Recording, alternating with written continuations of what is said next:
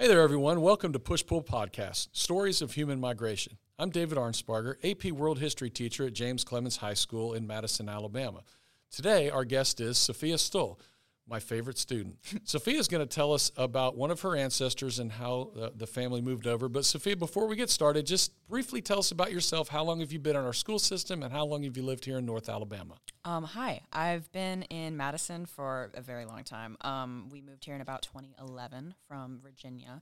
My dad was in the Army. I was born in Enterprise, but we only lived there for about 6 months and then moved to Virginia. And then when he retired from the Army, we came to Madison. So I've been in the school system since pre-K. Yeah, I mean, I think you have a pretty similar family movement pattern that a lot of people do, move for jobs, move for work, and things like that. So that's wonderful. Tell us a story about your ancestor. I'll let you go ahead and get right into talking about it.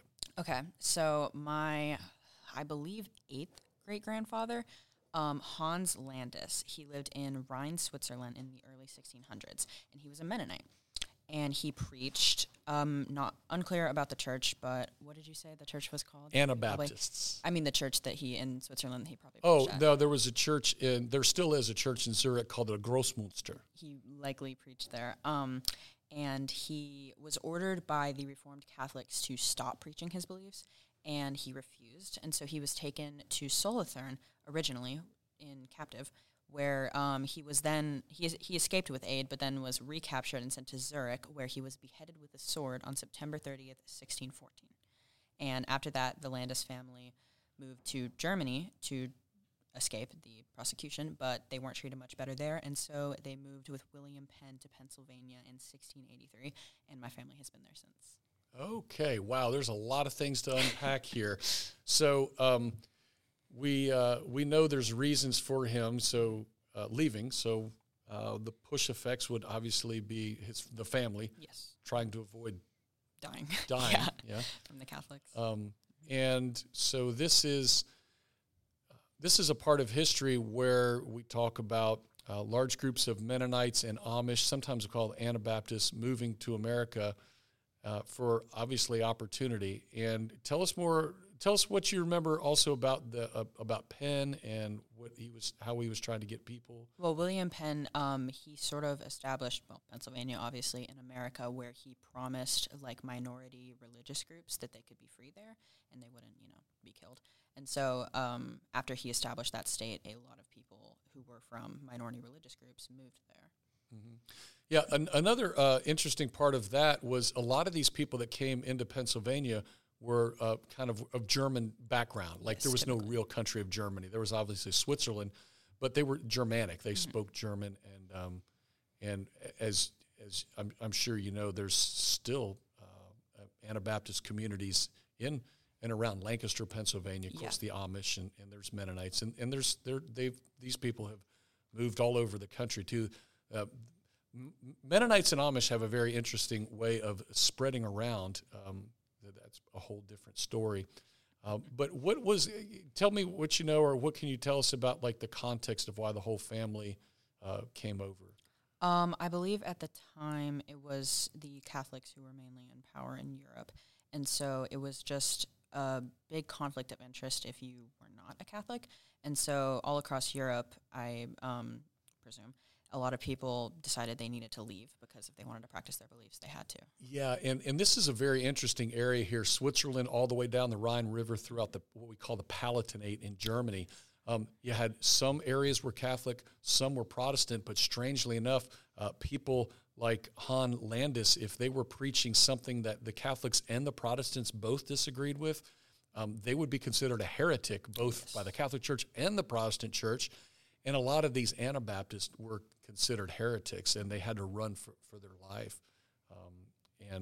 And what was the date on there again? Of his execution. Of his execution. 1614. 1614.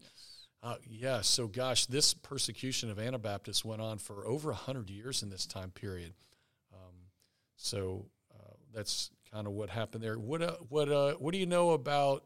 Did the people stay around there in Pennsylvania? Mm-hmm. Yes. After that, my family still lives there. Hold on just a second. We have an announcement.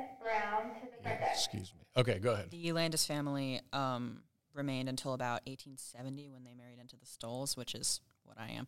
Okay. And they've stayed there ever since. My current family lives around near, it's Jeanette, a very small, like 5-mile town that my family still lives in, that they are still in Pennsylvania. Do they still follow Mennonite traditions?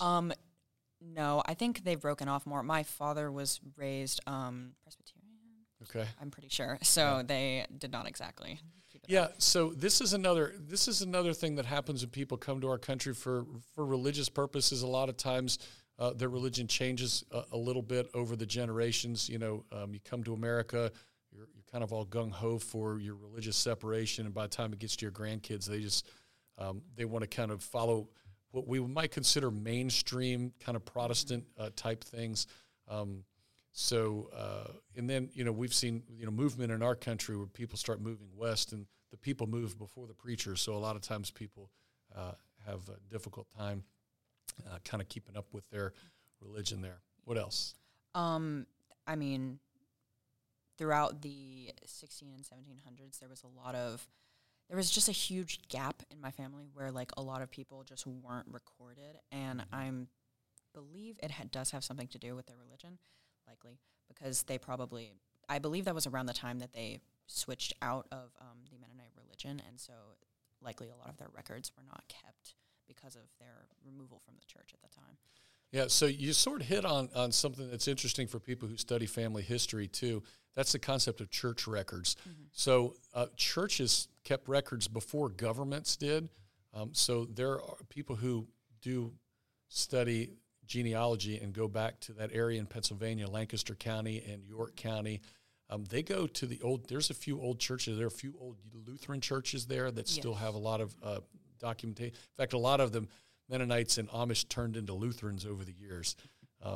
So you can find that. Yeah, along with that documentation, I actually have a document that my dad is really into the ancestry stuff, and he found this huge document for the Landis family that I believe was done through the church that leads all the way up until I think about mid-1800s. That is just all documented through the church, which is, I think, really interesting. Yeah. Although it's hard to read because it was translated from German, and so a lot of things are like shuffled around, and names as well because they changed over time. So, but it's a cool document. Yeah, you're right. Different language translation, names are spelled differently, pronounced differently, and that's all part of the interesting part of studying your family history. I think you had a wonderful story right here, Sophia. I think it's a very American story. We've gotten a lot of good stories on our podcast episodes. This is a very American thing. A group of people come from an area in Europe that were persecuted for their religious beliefs, obviously pushed out for that, and to avoid death and so forth, and given opportunity in a new world, given an opportunity in America. And this is obviously over 100 years before we were actually a country, and people started moving to Pennsylvania from Germany. That's why there are so many people in our country with German backgrounds and of German descent. A completely American thing, coming to America for religious purposes, wanting opportunity, starting families, starting whole communities, and developing those and spreading from there. It happened all the way back in the 1820s and 1830s. It happened in the early 1700s, and these kind of things that still go on today, and they make wonderful stories of human migration. So, anything else you want to tell us? I think that's about it. Yeah. All right. Great job. Thank you very much for being here. We really appreciate it for being on the podcast. Yeah.